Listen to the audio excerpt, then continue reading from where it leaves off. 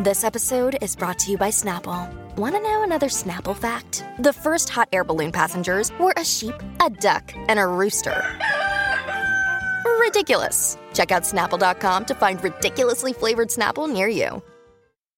Welcome to Extraterrestrial Reality. Well, the Pentagon's All-Domain Anomaly Resolution Office, or AARO, is set to release its historical record report by March 7th. And a lot of us in the UFO community believe that this report is going to be completely bogus. A lot of us already know that the former director of AARO, Dr. Sean Kirkpatrick, who seems he's still basically working for them as a consultant, apparently, his fingerprints are going to be all over it. And in January, into this month, he has been on his disinformation tour, as I talked about in previous podcasts. And it seems like we're going to get a fifth explanation for the Roswell UFO crash. And that's what I want to talk about here today. Now, on a couple days ago, Stephen Greenstreet, the debunker and reporter for the New York Post, who apparently has sold his soul for access to Pentagon officials like Susan Goh, the spokesperson there, as well as Sean Kirkpatrick, he wrote on Twitter a couple days ago. It says here, Kirkpatrick, new UFO report by March 7th. Former Pentagon UFO Office Director Sean Kirkpatrick tells me his final UFO report will probably be released to the public before the State of the Union on March 7th. Some people suspect that the reason for this, that they want to release this before March 7th, is so President Biden doesn't say anything about UFOs, because this report will make anybody who talks about them look foolish. Apparently that's the game that's being played here. Anyway, it says here, Kirkpatrick's long-anticipated AARO report will supposedly include an analysis of UFO cases dating back to the 1940s, including Roswell. But apparently the most shocking thing revealed in the new report will be a breakdown of how a small group of religious UFO activists have infiltrated the United States government and influenced Congress to hunt aliens that aren't there. That's a lie. Kirkpatrick's lying about that. Greenstreet's been promoting that nonsense himself. That's absolute bullshit to anybody who's been studying this for decades. So we know that that's a lie. It says here, the report goes through everything to a very high level of detail, Kirkpatrick told a reporter. It all goes back to the same core set of people. Basically, he's talking about Elizondo, Grush, Christopher Mellon, all these different people that have been talking to people in Congress over the years. But as Greenstreet and Kirkpatrick, they seem to leave out the fact that there's other whistleblowers besides David Grush, and that also Congress has been meeting with some of these whistleblowers in highly secure facilities like called SCIFs, and being briefed on some of the things that that's been getting covered up over the years. And obviously, it's been a bipartisan effort, as many of us know. A lot of people in Congress have seen enough that they have actually tried to have passed legislation to help prod along disclosure. Of course, the Secret Control Group has pushed back on this, and we had some of their puppets to block that legislation, as we all know, the UAP Disclosure Act, that got completely gutted. But there are people, the people in Congress obviously wouldn't be doing the things they're doing if they hadn't seen things, certain things in SCIFs, and they hadn't been told, if they hadn't been briefed about certain things during these closed meetings with whistleblowers like David Grush. And Greenstreet, by the way, he doesn't have the clearance for this, so he's just making this stuff up. And Kirkpatrick obviously is making this stuff up too. Kirkpatrick is obviously a mouthpiece for the Secret Control Group. This guy's in it up to here.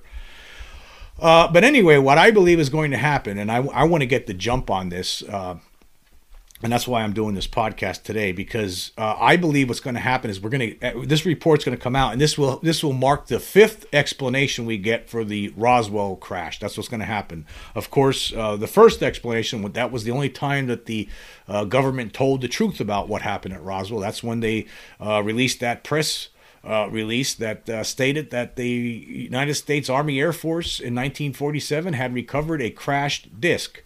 A few hours later, that was changed to no, it's just a weather balloon. So that was the second story. The first one was the truth. It's a crashed flying disc. This 3 hours later, nope, it's just a weather balloon. That's the second story. The third story happened in 1994 when the Air Force, they were receiving a lot of pressure from different people at that time over this. They released this voluminous report called the Roswell Report, Fact versus Fiction in the New Mexico Desert.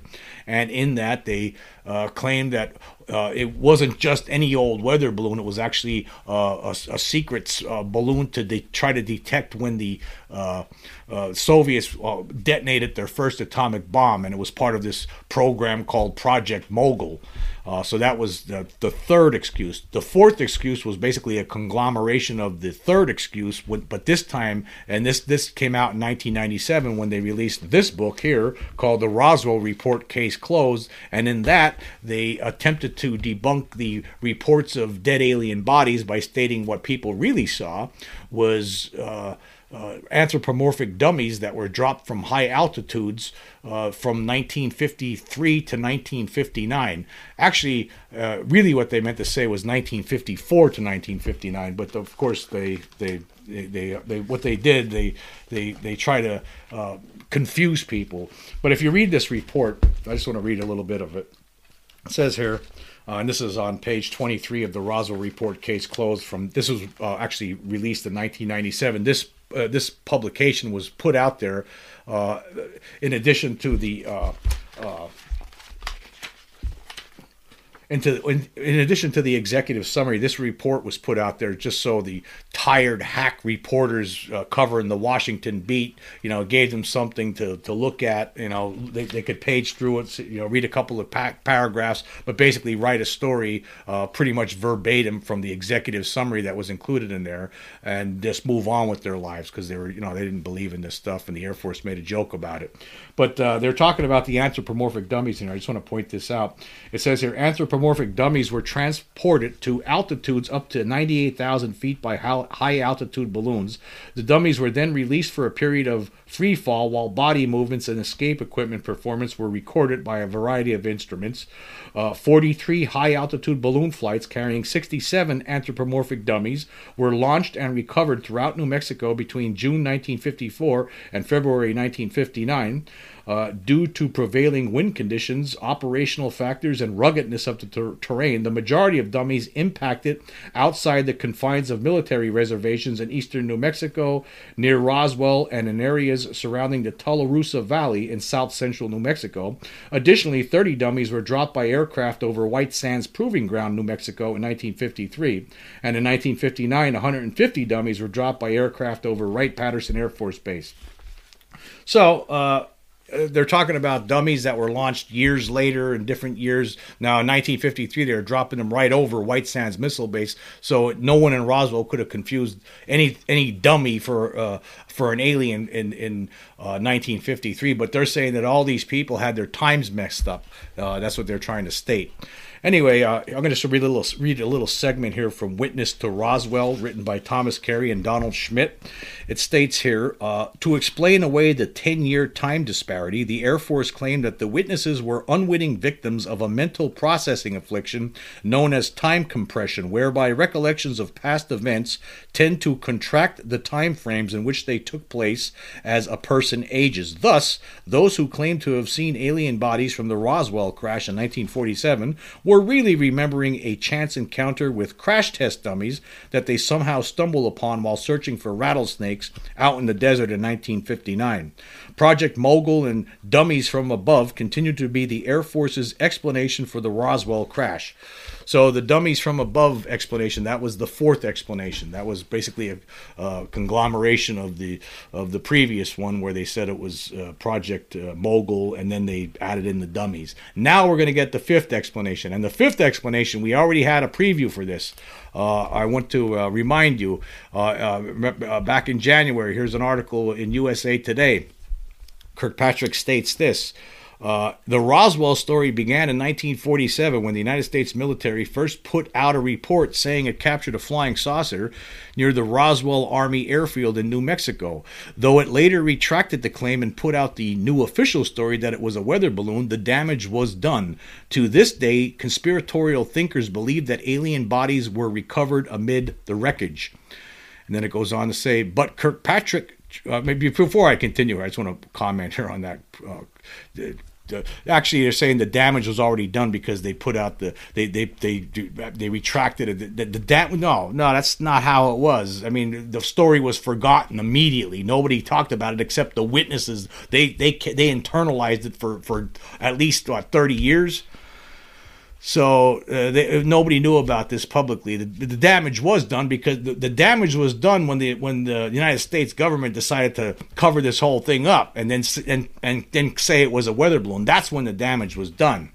Because it says here, to this day, conspiratorial thinkers believe that alien bodies were recovered amid the wreckage. Yes, because they were based on all of again, anyone who were to pick up these books that I talk about all the time by Thomas Carey and Donald Schmidt, Witness to Roswell, The Ultimate Cold Case Closed, among other books, right? There's a lot of books out there you can look at, and you will know, based on all the different witnesses, military and civilian, that most certainly there was something that happened in Roswell, and it did not involve any sort of balloon, weather, or mogul. But anyway, continuing here, Kirkpatrick says this. It says, but Kirkpatrick chalks all the UFO hoopla up to a top-secret government program not to reverse engineer alien ships, but to manufacture high-altitude metallic spy balloons. In his estimation, recovery operations to retrieve those downed balloons, as well as a very real, very fatal military plane crash at the time, remember, keep that in mind, combined to perpetuate the UFO myth. Actually, the myth is this fable that the Air Force has been putting forth for years now, along with now it's Kirkpatrick is going to continue it here. But with the very fatal military plane crash that he's talking about happened in 1956, right? 9 years later, it happened in Roswell, where there was 11 guys that were killed in a crash, and that people weren't misremembering that. They weren't the Air Force tried to contend in this dumb report, the Roswell report, case closed, that's what people mistook dead Air Force personnel as aliens. They confused that somehow. They got, not only did they get their year wrong, but they confused dead people for dead aliens. That's what he's trying to say. It's ridiculous. But the other part here, the part that I believe that he's going to focus on in this new historical record report, is with regard to these where he says high altitude metallic spy balloons. Okay. Now I'm going to go to, right now I'm clicking onto a page from this Roswell report, case closed, that the Air Force put out in 1997. And we're going to go through this. This is what I believe you're going to see in this new historical record report. This is what Arrow is going to try to say, what people saw. The Air Force has already stated this before, but they're going to regurgitate it again. They're going to probably, gussy it up a little bit and represent it. But anyway, it says here, this was on page 42.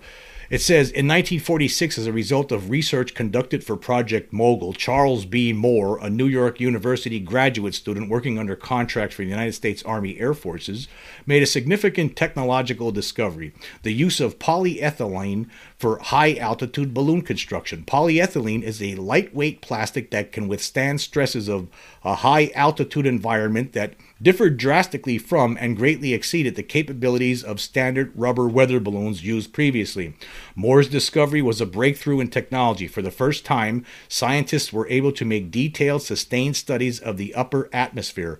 Polyethylene balloons, first produced in 1947 for Project Mogul, are still widely used today for a host of scientific applications.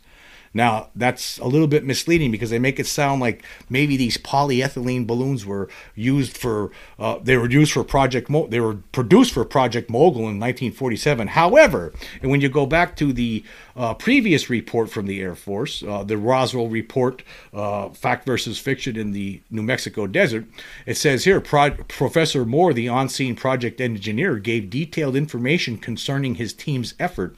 He recalled that radar targets were used for tracking balloons because they did not have all the necessary equipment when they first arrived in New Mexico. Some of the early developmental radar targets were manufactured by a toy or novelty company. These targets were made up of aluminum foil or foil-backed paper, balsa wood beams that were coated in an Elmer's type glue to enhance their durability, acetate and or cloth reinforcing tape, single strand and braided nylon twine, brass eyelets and swivels to form a multi-faced reflector somewhat similar in construction to a box kite. Some of these targets were also assembled with a purplish pink tape with symbols on it. Yeah. But anyway, the tape that he's talking about here, that was the excuse that the Air Force tried to put forward for the hieroglyphic symbols. There was this tape that Moore said that he used in constructing this balloon assembly for Project Mogul, and it had these little childish symbols on it. That's not what people really saw. That this was actually manufactured. This story was manufactured about the purplish pink tape. But you see what he was talking about here. They didn't use that. They actually used they were using rubber for this. They're using, actually, according to Jesse Marcel Jr., what made up the Mogul balloons was 28 neoprene balloons, sonobuoy microphone, dry cell batteries, FM transmitter, 4 Raywin radar targets composed of balsa sticks and metallized paper, multiple plastic tubes containing a liquid ballast dribbler system, 3 silk canopy parachutes, and 600 plus feet of braided nylon cord. So they talked about all of this in that previous report the Air Force did. But when you go back, when you read this, the one from 1997, they were focused on this polyethylene. They were basically trying to state here later on that what people were remembering, that, like, of course, some of the material that was recovered it looked like aluminum foil, but people could crumble it up in their hands and then it would straighten right back out again.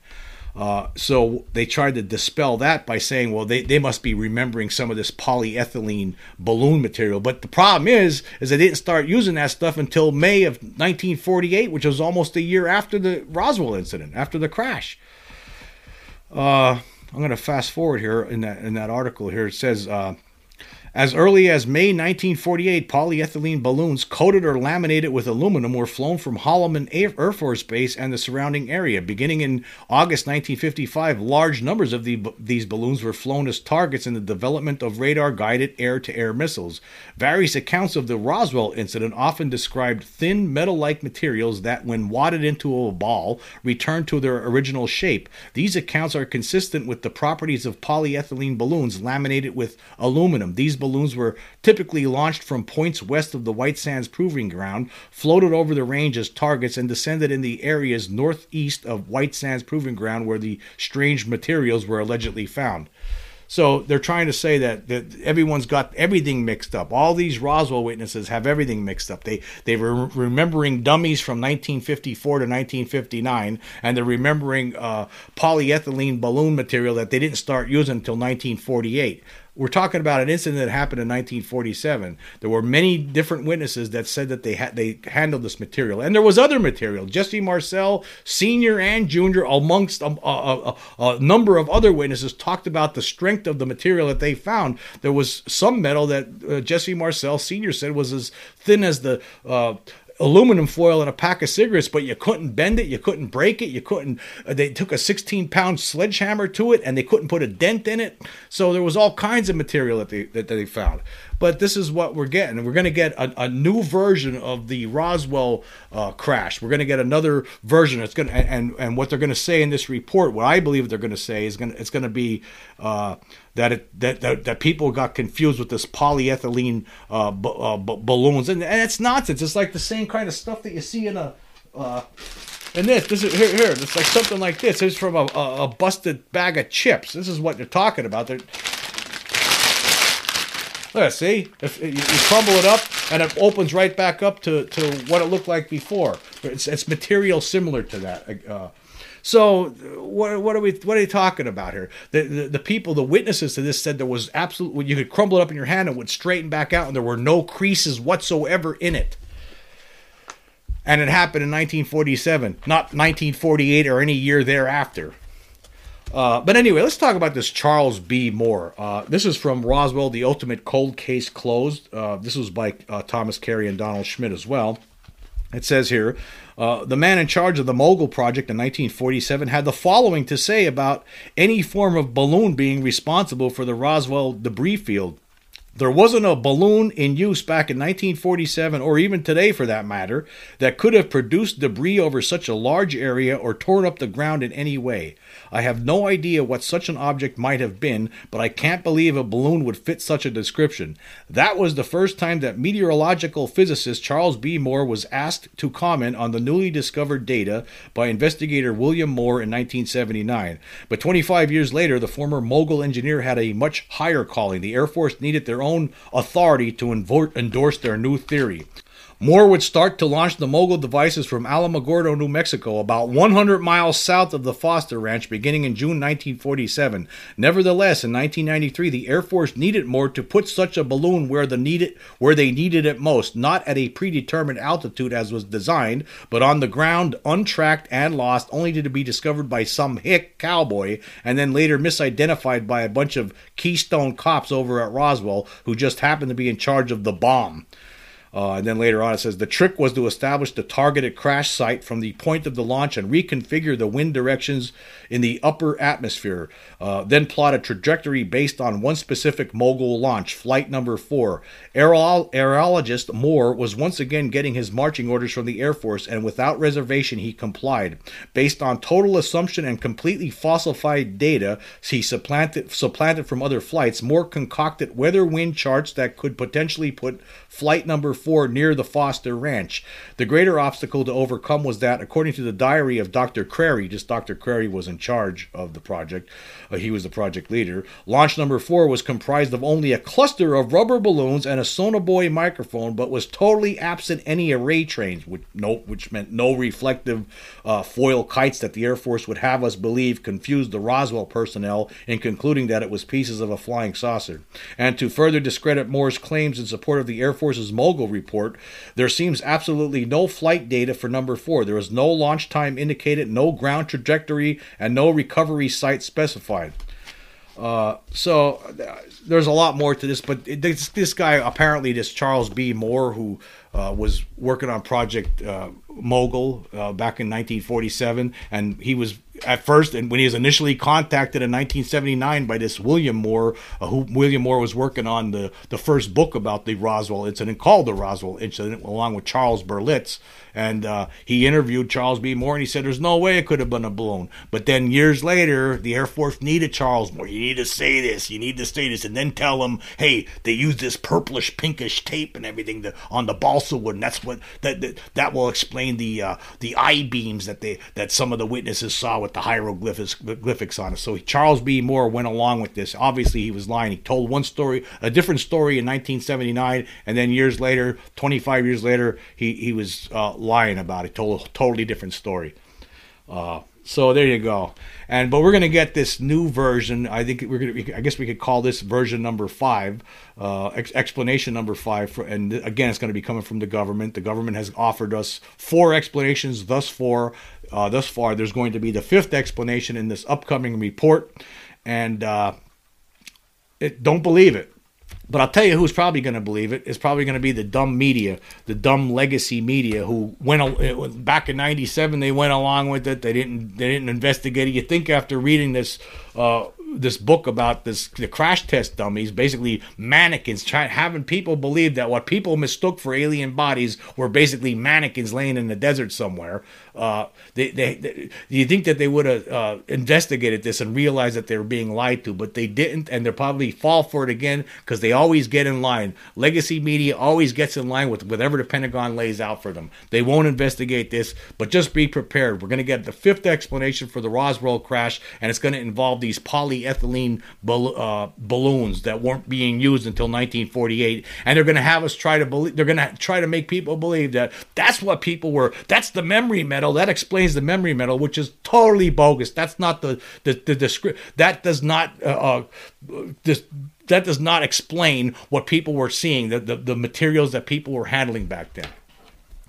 And then, of course, there's the alien bodies, and they're just going to talk about the dummies again, which is, you have to be a dummy to believe that. You have to be a dummy to believe it. But that's where we're going with this. Like you could see it. You could see what they're planning on doing here.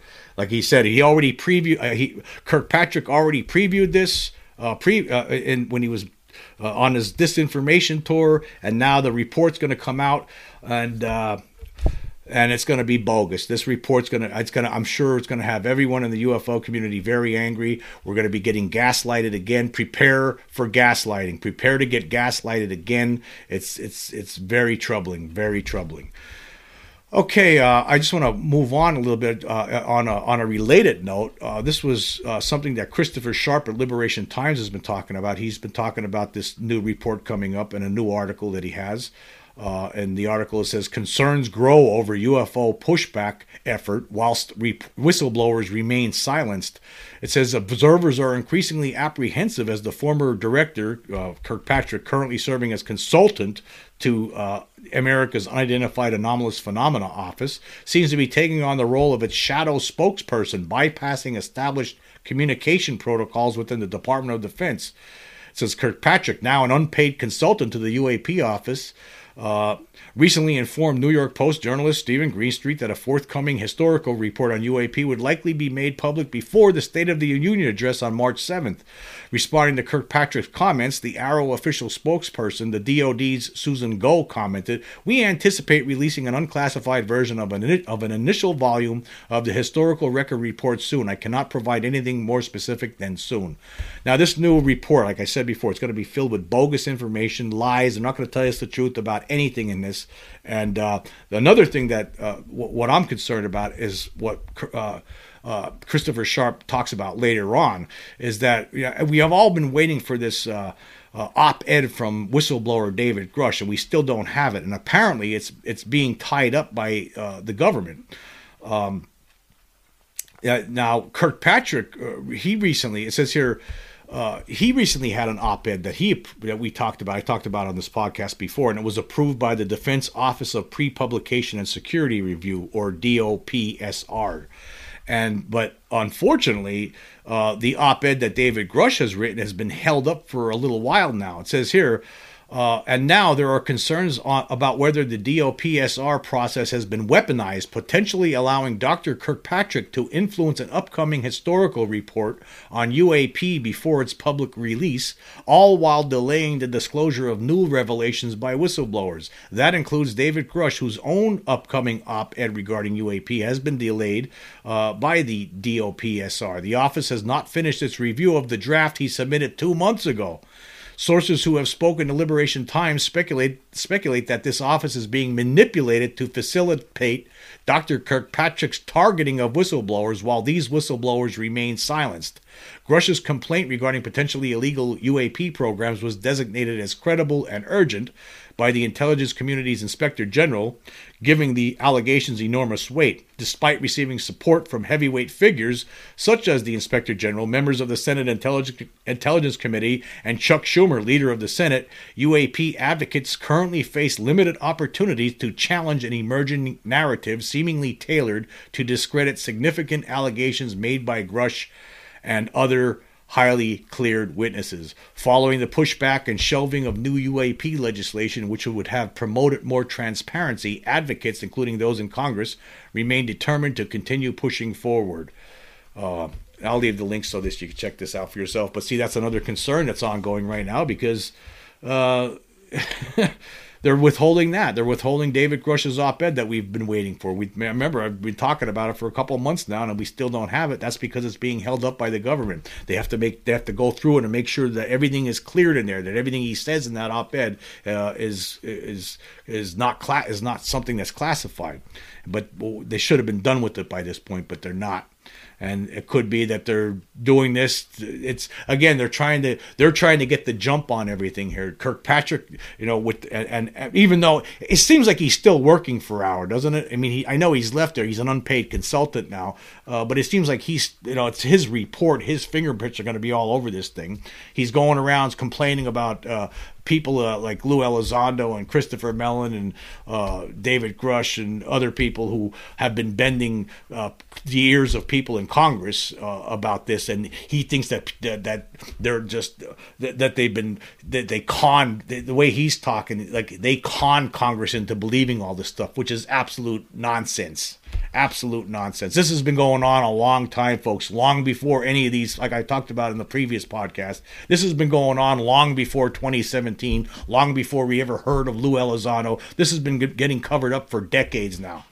I mean, there's been so many different officials, a lot of them not even with us anymore, that have talked about this. Like, for instance, the late Senator Barry Goldwater, who he went to General Curtis LeMay at one point, and LeMay told him, Goldwater wanted to know more about UFOs, particularly the Blue Room that was alleged to be in Wright-Patterson Air Force Base, where they kept recovered craft and/or bodies. And Goldwater asked about that, and Curtis LeMay got angry with him. The only time Goldwater ever saw him getting angry, and told him, "Don't ever ask me about anything like that again."